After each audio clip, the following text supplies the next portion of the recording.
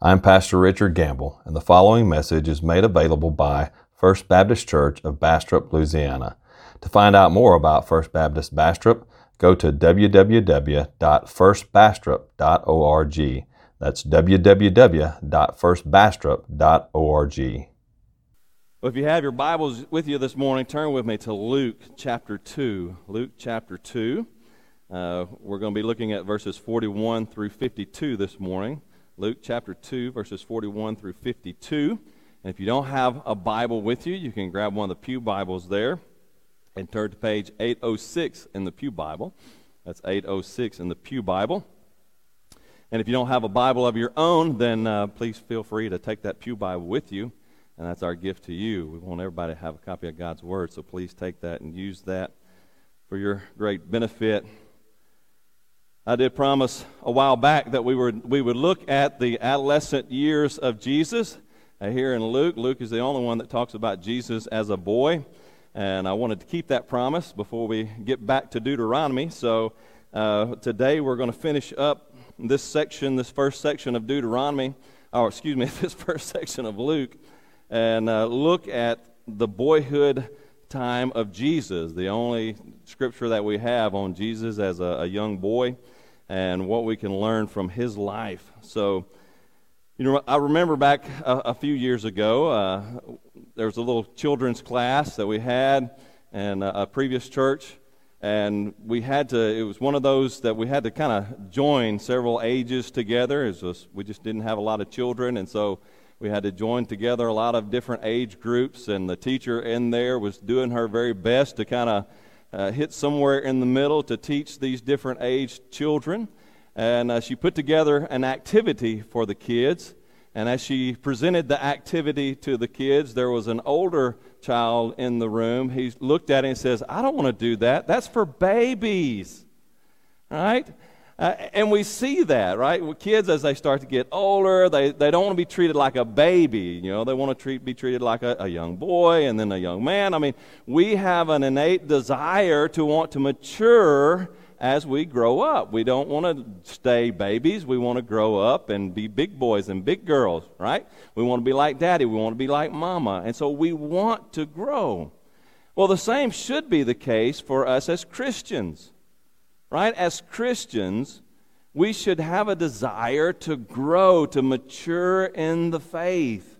Unfortunately, a lot of times we don't have that desire, and so many people remain children in the faith, even though they should be adults, mature in the faith. Paul even gets on to a church there for being babies in the faith when they should be mature. They should be eating the meat of the Word instead of the milk of the Word.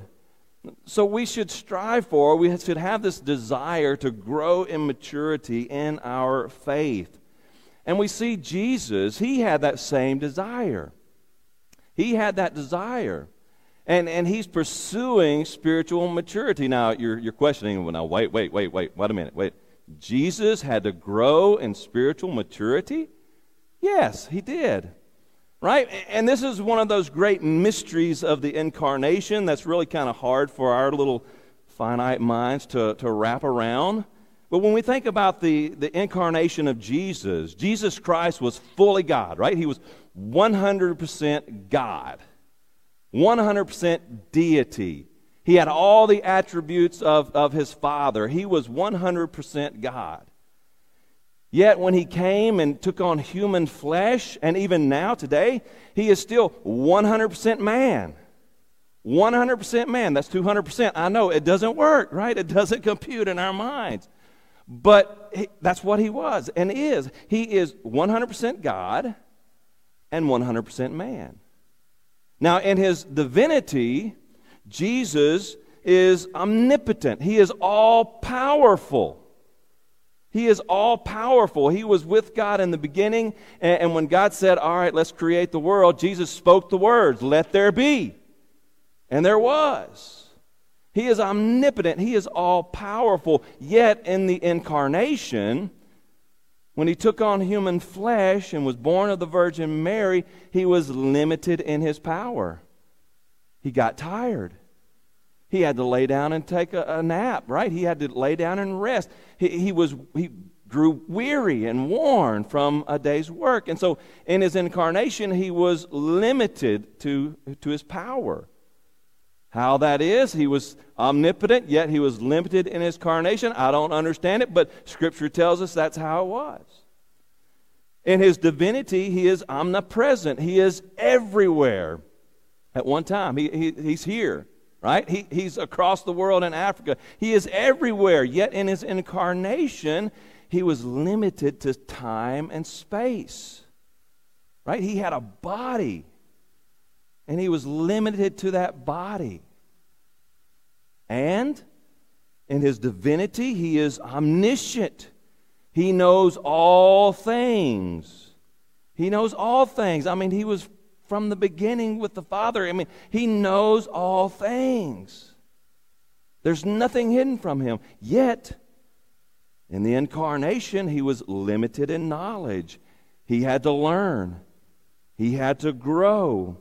In fact, our text today, the very last verse of our text today, verse 52, tells us, and Jesus increased in wisdom and stature and in favor with God and man. He increased, he matured.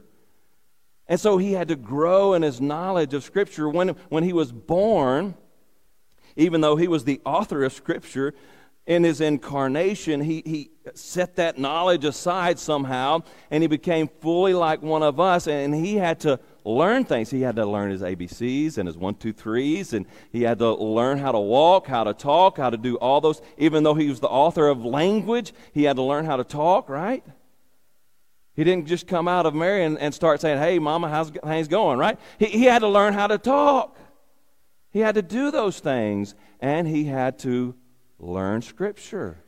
Even though he was the author of Scripture, as a human being in his humanity, he had to learn Scripture. And so we see today that he's sitting at the teacher's feet learning Scripture, learning theology. Now, he was well advanced, right? He had an upper edge there, it seems, but yet he still had to learn. He had to mature in his spirituality, in his spiritual walk. Now, his maturing looks a little bit different than ours because we understand that Jesus, in his divinity, he was and is holy. By his very nature, he is holy. Part of our maturing in spirituality, becoming spiritually mature, part of our growth and maturity is to become more holy. Jesus didn't have that problem. He was holy. He is holy. His spiritual maturity had to do with that learning, knowing Scripture, learning theology, knowing how to apply it. He had to learn those things and develop in that way. He was holy. He is holy, but he had to learn in his humanity he had to learn and apply Scripture. And so that's how he did it. That's how he matured. We have to learn Scripture, learn theology, and how to apply it, and how to live it out. We have to become holy, even as the Lord our God is holy.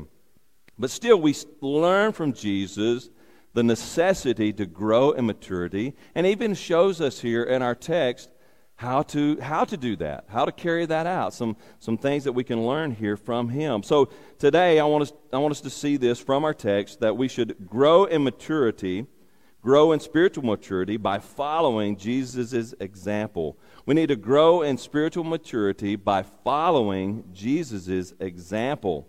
And in this instance, in Jesus' childhood, we find 3 keys to growing in spiritual maturity. 3 keys to growing in spiritual maturity, and I'm going to throw in a 4th along the way, but you'll see how that works out. But 3 keys to growing in spiritual maturity. So, as we get started this morning, if you found your place there in Luke chapter 2, please stand with me in reverence to the reading of God's holy word. Luke 2, starting in verse 41, now his parents went to Jerusalem every year at the feast of the Passover, and when he was 12 years old, they went up according to custom. And when the feast was ended, as they were returning, the boy Jesus stayed behind in Jerusalem. His parents did not know it, but supposing him to be in the group, they went a day's journey. But then they began to search for him among their relatives and acquaintances. And when they did not find him, they returned to Jerusalem, searching for him.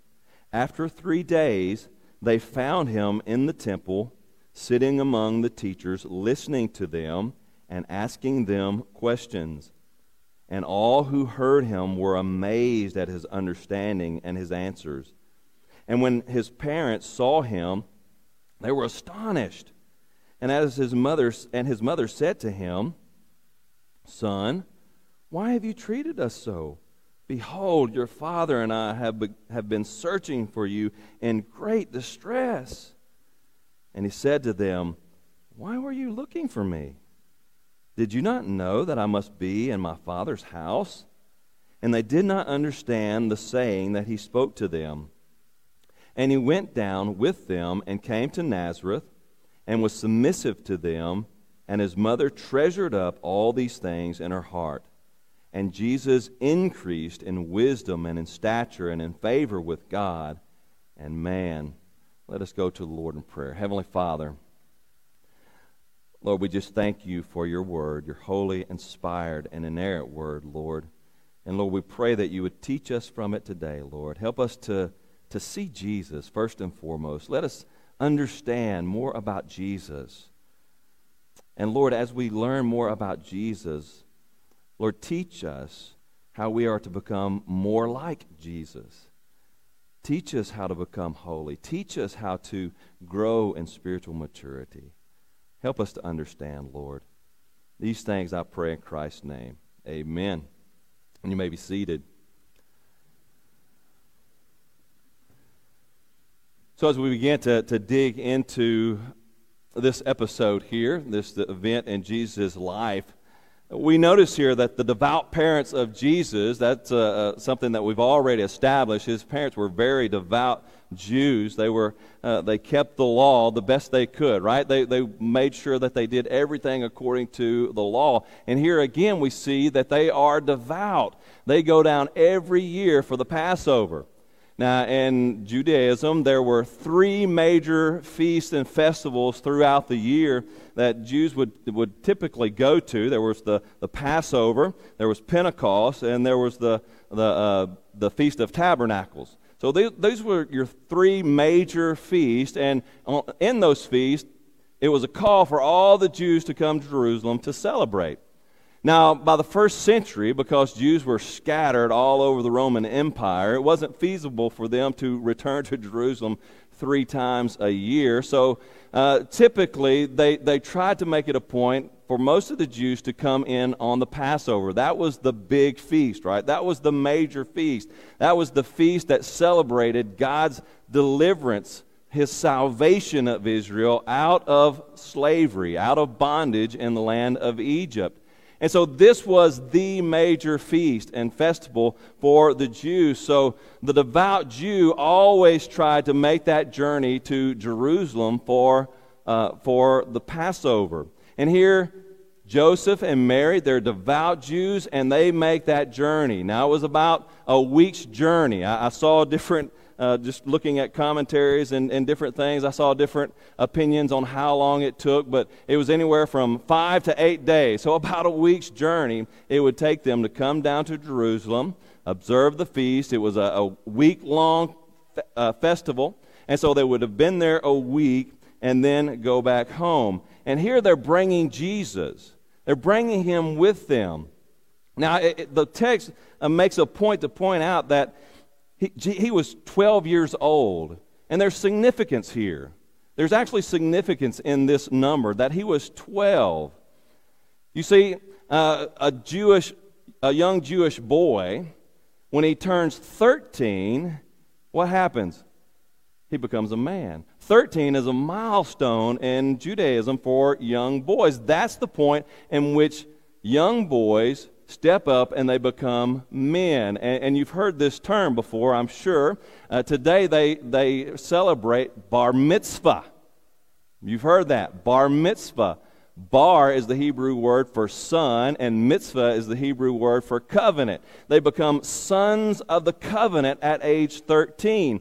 And that's when they are able to come into the religious celebrations and the sacrifices and all of that and start participating, take an active role in those sacrifices, in those celebrations. Well, in the first century, it was recommended by many of the teachers that fathers bring their 12-year-old sons with them to the temple, with them into the religious ceremonies, and let them observe, ask questions, kind of get a feel for things before the next year came along and they were kind of thrown into the activities of it. And so that's what it seems to be indicating. Luke seems to be indicating that. This was a time that Jesus went not only with his parents, but now he is going in with his Father. And that could have been that he had been there at other times in his life. Perhaps they brought him all 12 years. Since he was a little baby, they could have brought him to celebrate the Passover. But before 12 years old, he would have had to stay with Mary out in the outer court of the temple complex. Now, he's getting to go in with his dad, in with Joseph, to the inner court and to watch the lamb being presented by Joseph to the priest, and to watch the priest sacrifice the lamb and prepare the lamb for the feast. He's observing all this, and I wonder, do you wonder that? I wonder, as Jesus is watching this, obviously he's becoming aware of his calling. He's becoming aware to his purpose in life as he's watching the lamb being presented to the priest, as he's watching the lamb being sacrificed for the Passover celebration. I wonder if it's starting to go across his mind that not only is he to present the Passover lamb, but that he is to become the Passover lamb, the Lamb of God who would take away the sins of the world, the Lamb of God who would redeem God's people and bring them out of slavery. I wonder, is all of this starting to come to him? Is all of this starting to register to him as he is observing all of this ceremony for the very first time? But here Jesus is. He's going into the temple with his father, his earthly father, Joseph, and he is watching all of these things. And the Passover meal is prepared, and they celebrate, and they go through the week-long celebration after the Passover. And they take part in all of this because his parents are devout parents, right? They're devout Jews, and they do all of this. And then at the end of the week, they're ready to go home. And so they load everything up, they get prepared to go, and they join the caravan headed back to Nazareth. Now, this would have been quite the caravan. It would have been a huge caravan because all of the Jews of Nazareth who came down to participate in the Passover, they were in that caravan.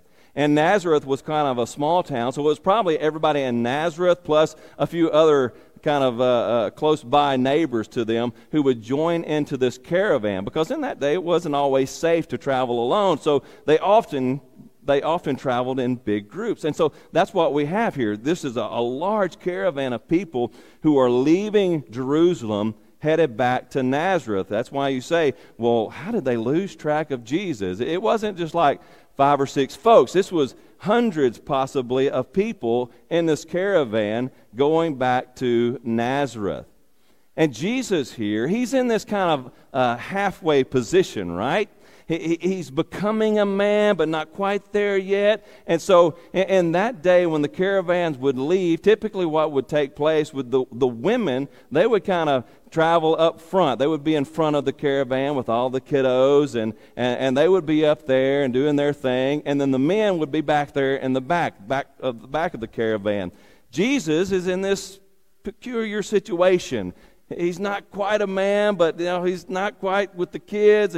He's somewhere in between. So he could have been up front with Mary, hanging out with Mary and all the other cousins and nephews and all that kind of stuff up there in the front of the caravan. Or he could have been back there in the back with Joseph, right? Following him around, seeing what the men do, taking all that in.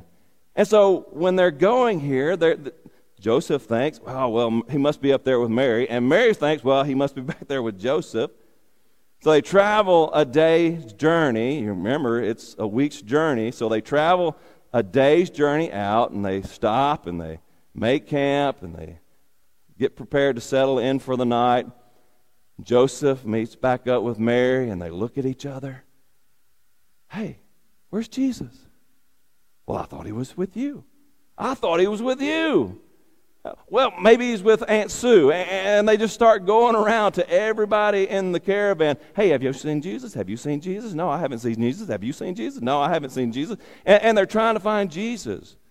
Can you imagine these parents? They've been traveling a day, and now they can't find Jesus, and they're just frantic. Where's Jesus?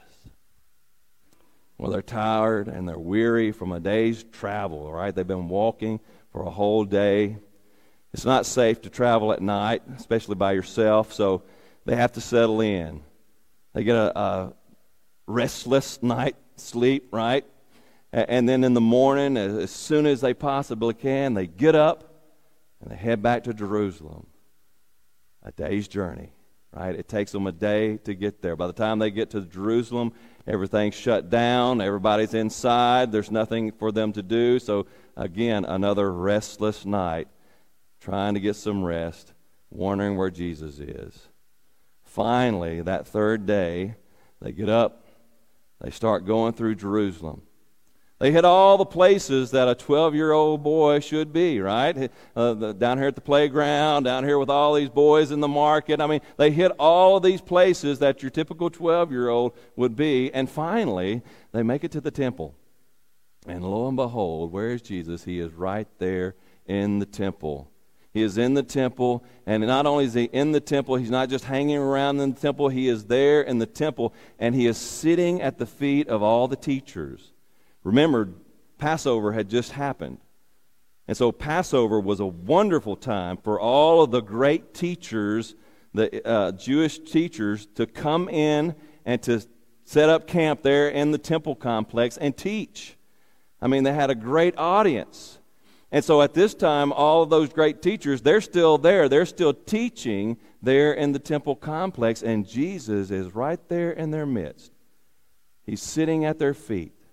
He's asking questions. He's giving answers. He's studying God's Word, right? That's how they studied God's Word. They didn't have a Bible, a family Bible sitting up on the mantle at home. No, they didn't have that back then. Typically, families didn't have a copy of Scripture. They had to go to the synagogue or they had to go to the temple to study Scripture, and there Jesus was. He was in the temple studying Scripture, learning theology, getting all of these things figured out. And there his parents find him. And, of course, Mary asked the question, "Son, where have you been? Why have you done this to us? Man, we have been just searching frantically for you." And Jesus looks at them, and what does he say? And these are the very first words of Jesus, right, in Luke's gospel. So these are important words. We need to take note of these words, and these words are loaded with wonderful meaning. It says there, look at verse 49, and he said to them, he said to his parents, "Why were you looking for me? Did you not know that I must be in my Father's house? Did you not know I must be in my Father's house?" Now, here we learn a couple of things just in this little sentence. There's a couple of things that we learn here, important things that we learn here.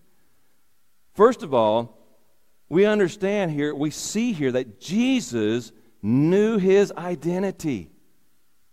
Jesus knew his identity. He knew that he was the Son of God. Didn't you know I must be in my Father's house? My Father's house? Now, normal Jews didn't talk like that, right? Normal Jews didn't call God their Father. Now, they might say that he's the Father of Israel. They might refer to him the Father of creation, kind of in this general sense. But no one would dare call God their personal Father. And Jesus got in trouble for this, right? This is one of the main reasons that the Jews sought to kill Jesus. John chapter 5, verse 18 tells us that plain and clear. This is why the Jews were seeking all the more to kill him, because not only was he breaking the Sabbath, but he was even calling God his own Father, making himself equal to God. And so here's Jesus, 12 years old, and he has this understanding, God is my Father. God was his Father. He was the Son of God incarnate. He was the Son of God incarnate. And that drove him, right? Because of his identity, because of who he was, that directed his life. That directed his life. And let me tell you, if we want to grow in spiritual maturity, if you want to grow in spiritual maturity, learn this from Jesus, you need to understand your identity in Christ.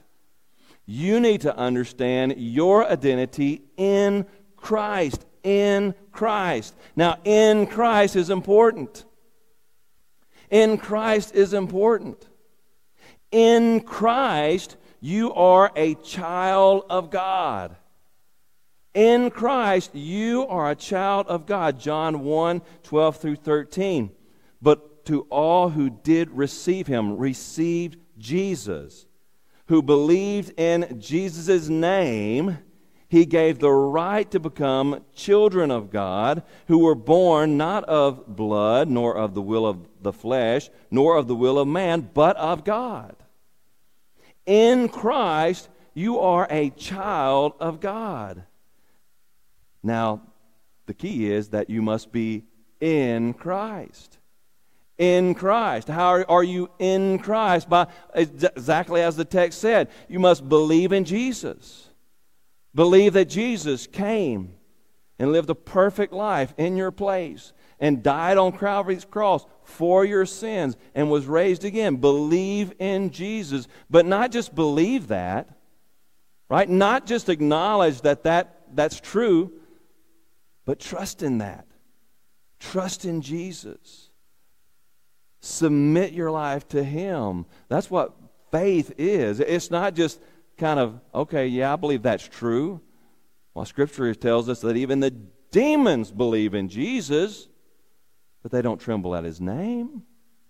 Right? They don't bow to him. They don't serve him. They serve their own selfish means and desires. To be in Jesus is to trust in him and submit your life to him. You have to believe in him as Lord and Savior. Not just Savior, but Lord and Savior. He must be the Lord of your life. Man, if you've never trusted in Jesus, if you've never surrendered your life to him, you are not a child of God. You're a child of God's wrath. You're a child of destruction. Ephesians chapter 2 tells us that. Everyone who is outside of Jesus is a child of God's wrath. But in Jesus, you are a child of God. That's why we call ourselves Christians, right? We bear the name of Christ. We put off that old name. We are in Christ. We bear his name in this world. Boy, that should determine how we live our lives. When we go out into the world, when we live and we confront our neighbors and we're talking to our neighbors and our friends and we're doing life, who we are in Christ should determine how we live. It should drive how we live. You know, I was always taught as a kid growing up that I should do nothing to defame my family name, right? That I should live honorably to bring honor to my family name. How much more so should we Christians live up to our name? How much more should we strive to bring glory and honor to God as his children in Christ Jesus? And if we are in Christ, we need to understand our identity in Him and allow that identity to guide our lives, to drive our lives. Notice what 1 Corinthians 6, 9 through 11 say. Or do you not know that the unrighteous will not inherit the kingdom of God? Do not be deceived, neither the sexually immoral, nor idolaters, nor adulterers, nor men who practice homosexuality, nor thieves, nor the greedy, nor drunkards, nor revilers, nor swindlers will inherit the kingdom of God, and such were some of you. See, you were those things, but you were washed. You were sanctified. You were justified in the name of the Lord Jesus Christ and by the Spirit of our God. You bear a new name. If you want to grow in spiritual maturity, you must know your identity in Christ. You are a child of God. Well, not only did Jesus know his identity, but Jesus also shows us here that he knew his purpose. He knew his purpose. Notice what he says again. Did you not know that I must be in my Father's house? Do you not know I should be in my Father's house? Now, if you're reading the King James or New King James, it reads a little different there. It says, did you not know I must be about my Father's business? And so the question there, you may ask, well, why is your translation different from mine? That seems to be a significant difference there. Well, the reason is the Greek is not so clear. And so in the Greek text, the original Greek text, for house and business, there's one little word. That's the word tois, which means this. This. And so kind of a literal rendering of this verse would be this. Did you not know that in this of my Father I must be? In this of my Father. And so as we translate the text, you got to determine what's this? What's this referring to? And majority of translators take that to be where Jesus is, because that's the question of the text. Where's Jesus? Where's Jesus? Where's Jesus? And where do they find him? In the temple. And so most translators will translate that in my Father's house, referring to the temple of God. The King James, New King James translators, they opted for what Jesus was doing. This, my Father's business. And so they translated it that way. I wonder if Luke wasn't a little vague on purpose. It kind of has this connotation here of being in the Father's house about the Father's business, because Jesus wasn't just sitting in the temple idly, right? He wasn't just hanging out. He was there with purpose in mind. He was doing something for the Father. And so you have this kind of a dual meaning, I think, that Jesus was there in his Father's house about his Father's business. And that's really the key, the most important term in that sentence is not toys, right? It's not that or this. It's this other word, and it's the Greek word, day. Day. It is necessary or must. That is the most important word in this little sentence. Day, it is necessary. Jesus is understanding here, even at the age of 12, that there is a divine necessity on his life. God has a purpose and a plan for his life, and he is on mission for God. In fact, that word, day, it is necessary, appears 8 times in the Gospel of Luke. It's very important throughout the Gospel of Luke. It's once here. This is the first time it appears. I must be in my Father's house. But then let me just read through the other references here. Luke chapter 4, verse 43. But Jesus said to them, I must preach the good news of the kingdom of God to the other towns as well, for I was sent for this purpose. He has divine necessity upon his life. Luke 9:22, saying the Son of Man must suffer many things and be rejected by the elders and chief priests and scribes and be killed, and on the third day raised. Luke 13:33, nevertheless, I must go on my way today and tomorrow and the day following, for it cannot be that a prophet should perish away from Jerusalem. Luke 19:5, and when Jesus came to the place, he looked up and said to him, Zacchaeus, hurry and come down, for I must stay at your house today. Luke 24:7, that the Son of Man must be delivered into the hands of sinful men and be crucified, and on the third day rise. Luke 22:37, for I tell you that this scripture must be fulfilled in me. And he was numbered with the transgressors, for what is written about me has its fulfillment. Luke 24:26, was it not necessary that the Christ should suffer these things and enter into his glory? Jesus understood there was a divine necessity upon his life. He had a God-given purpose on his life, and he was determined to fulfill that purpose. His whole life was about getting to Jerusalem at the right time and be crucified for our sins and resurrected for our justification. Jesus knew his purpose, and his purpose drove his life. Jesus was driven by his divine purpose. If you want to grow in spiritual maturity, you must know your God-given purpose. You must know your God-given purpose. And what is your God-given purpose? Number one.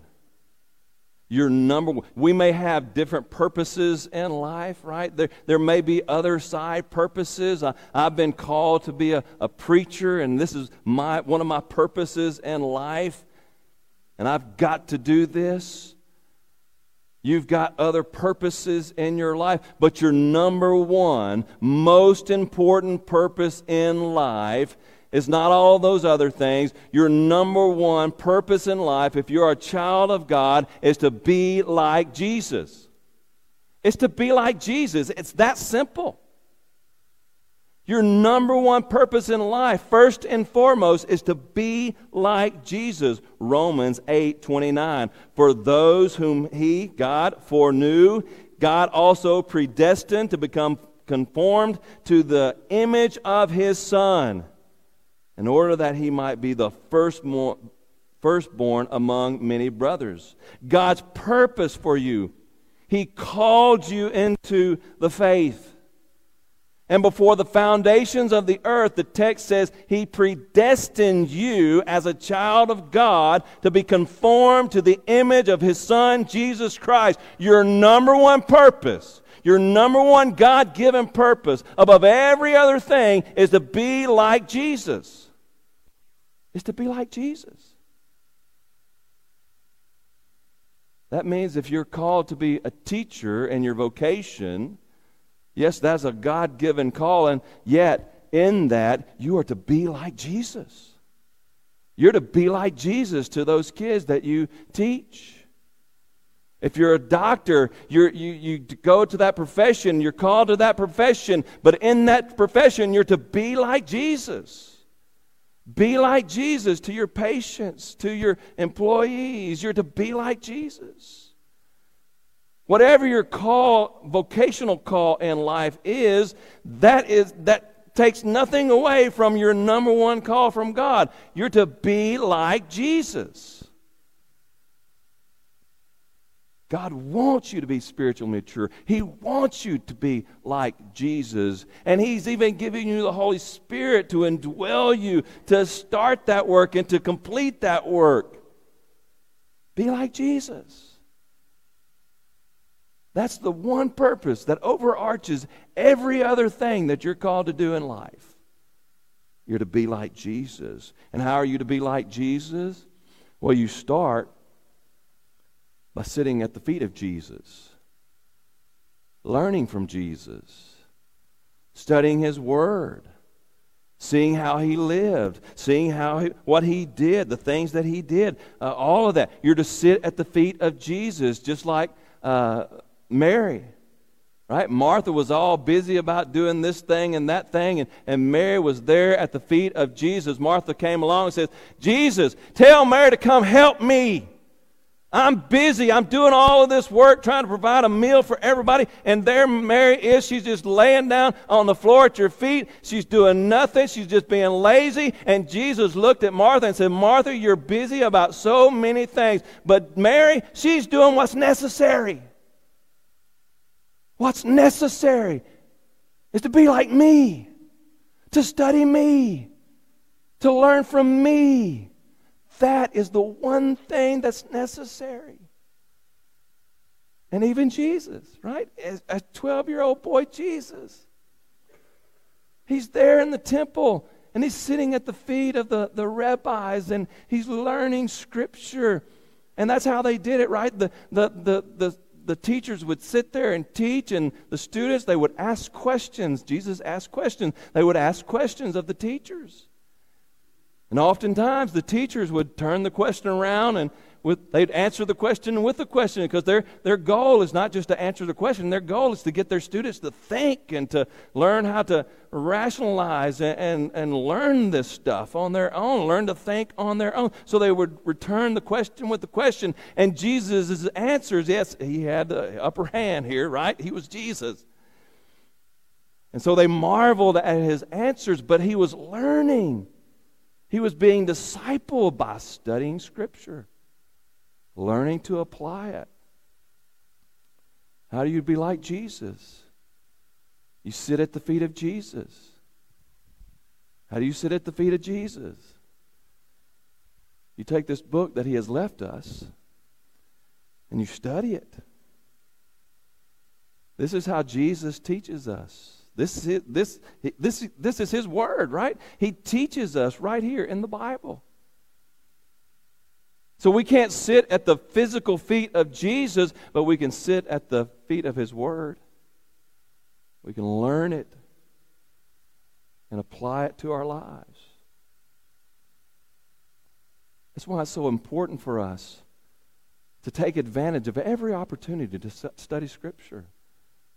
I'm just going to say, if you're a disciple of Jesus Christ, if you're a child of God, you should take every opportunity to study Scripture, to learn it, and learn how to apply it to your life. You should be here to take advantage of our life groups. Be a part there, because you're going to study Scripture together. You're going to learn how to apply it together. You should be here on every Sunday morning that you're able, up and able. You should be here in our worship service, learning Scripture. As the Scripture is proclaimed and preached, you should take advantage of our Sunday night supper clubs, because we're not just getting together to eat and fellowship. We're getting together to study Scripture together, to learn it and apply it to our lives. You should take advantage of Wednesday nights where we're learning Scripture together. You know, I've made it a mission that at every turn possible that this church learns Scripture together, right? We're studying God's Word together because that's our purpose. We're to be like Jesus. And the only way we're going to be like Jesus is studying and applying God's Word. So, dear friend, if you want to grow in spiritual maturity, if you want to be like Jesus, if you want to fulfill God's purpose for your life, study at the feet of Jesus. Study and apply His Word.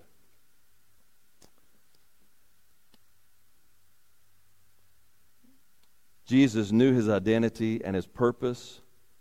Now notice, Jesus' understanding of His identity and purpose led Him to submissive obedience. Jesus' understanding of His identity and His purpose led Him to submissive obedience. And this is great. His parents did not understand the saying, this is verse 50, that He spoke to them. And He went down, verse 51, He went down with them and came to Nazareth and was submissive to them. And His mother treasured up all these things in her heart. Jesus was submissive. He was submissive he practiced submissive obedience. First and foremost, he practiced submissive obedience to God his Father, right? He was obedient to God. He was obedient to God's word. Because Scripture tells us, first and foremost, and we'll get back to this next week again when we return to Deuteronomy, and we're going to start off in the Decalogue, in the Ten Commandments. And commandment number 1 is what? Have no other gods before me. Thou shalt have no other gods before me. That's commandment number 1. And that has to do with the authority of God. You're not to have any other authority over you over God, right? God is the supreme authority over you. Jesus understood this. This is why he was about his Father's business. This is why he was doing all the things he did, because God was his ultimate authority. He submitted to the authority of the Father in his life. But not only that, he exercised that authority, or he exercised that obedience by being submissive to his earthly authorities, the earthly authorities that God had appointed over his life. He was obedient to his parents. Thou shalt honor your father and your mother. And so Jesus was obedient to those earthly authorities over him that God had ordained over him. He was submissive and obedient to his Father's will and those divine ordained authorities over him. And dear friend, if we want to grow in our own spiritual maturity, we must live in surrendered obedience. We must live in surrendered obedience, obedience to God's authority over our lives first and foremost. We're obedient to God. God takes the priority. God takes priority over family, over governments, over anything else. God is ultimate authority. You shall have no other gods over the Lord our God. So we surrender in obedience to God's authority. Second, we must surrender in obedience to divinely ordained authorities. Kiddos, living under your parents' house, under their roof, you're to submit to your parents' obedience, or you're to submit to your parents' rule over your life. As long as their rule don't conflict with God's rule, then you're to submit to your parents. As long as you're under their authority, you're to submit to their authority in your life. Submit to the church and the church leadership. I mean, we come together as a church. We are submitted to one another. We're surrendered to one another, and we give one another authority to say, hey, man, you've got something going on here that you shouldn't have going on here, right? We have communed together. We have covenanted together to help one another grow in Christ. And so when the church comes to us and say, hey, man, you're kind of messing up here, I'm just concerned about this, and we're to submit to that. We're to submit to that. We're to submit to governmental authorities. As long as their law doesn't go against God or against our God-given conscience, we're to submit to government authority over us. Again, that's limited because as the government gets corrupted and they start going against God's word, when they start going against our God-given convictions, then we have to practice civil disobedience. Now, be mindful, it is civil disobedience, not like the disobedience that we see today, violent disobedience. We're not called to violence. We're not called to riot because we don't get our way like we see happen in our culture. But when the government goes against God and our God-given convictions, then we are to practice civil disobedience. We can't go against God. But as long as their rule is in accordance to God's will, we're to surrender in obedience to the government. All of those God-ordained authorities over our lives. Perhaps you work for someone. You're to surrender in obedience to your employer. Jesus certainly lived a surrendered life. He lived in surrendered obedience to his Father. He lived in surrendered obedience to any God-ordained authorities over his life. If we want to grow in maturity, we've got to follow Jesus' example. We've got to live that out. Grow in spiritual maturity by following Jesus' example. Let your identity in Christ define who you are. You're no longer that wretched sinner that you were before Christ. Oh, you're still going to sin. You're still going to have your failings, but now you are in Christ. Let your identity in Christ define you. Let your purpose, let God's purpose for your life drive you. Every part of your life should be driven by God's purpose for your life. To be like Jesus Christ and live in surrendered obedience to God's will. Follow Jesus' example. Philippians chapter 2, verse 5 through 9 tells us, gives us again this example from Jesus. Have this mind among yourselves, in you. Have this mind in you, which is yours in Christ Jesus. Who, though he was in the form of God, he was God in the flesh, God incarnate, did not count equality with God a thing to be grasped, but he emptied himself by taking the form of a servant, being born in the likeness of men, and being found in human form, he humbled himself by becoming obedient to the point of death, even death on a cross. Follow the example of Jesus Christ. Grow in spiritual maturity. Let's pray. Heavenly Father, Lord, we thank you for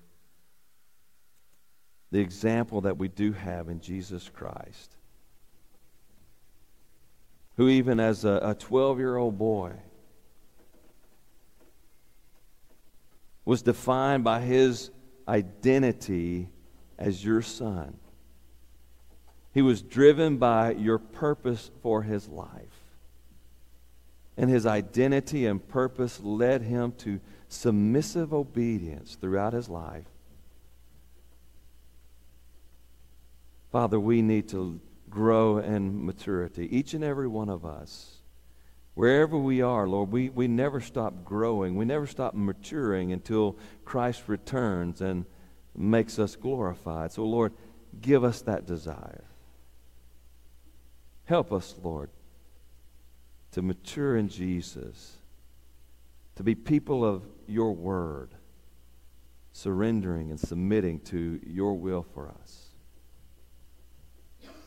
And certainly, Father, if there's those today, they're never trusted in Jesus. They're children of wrath, not children of God.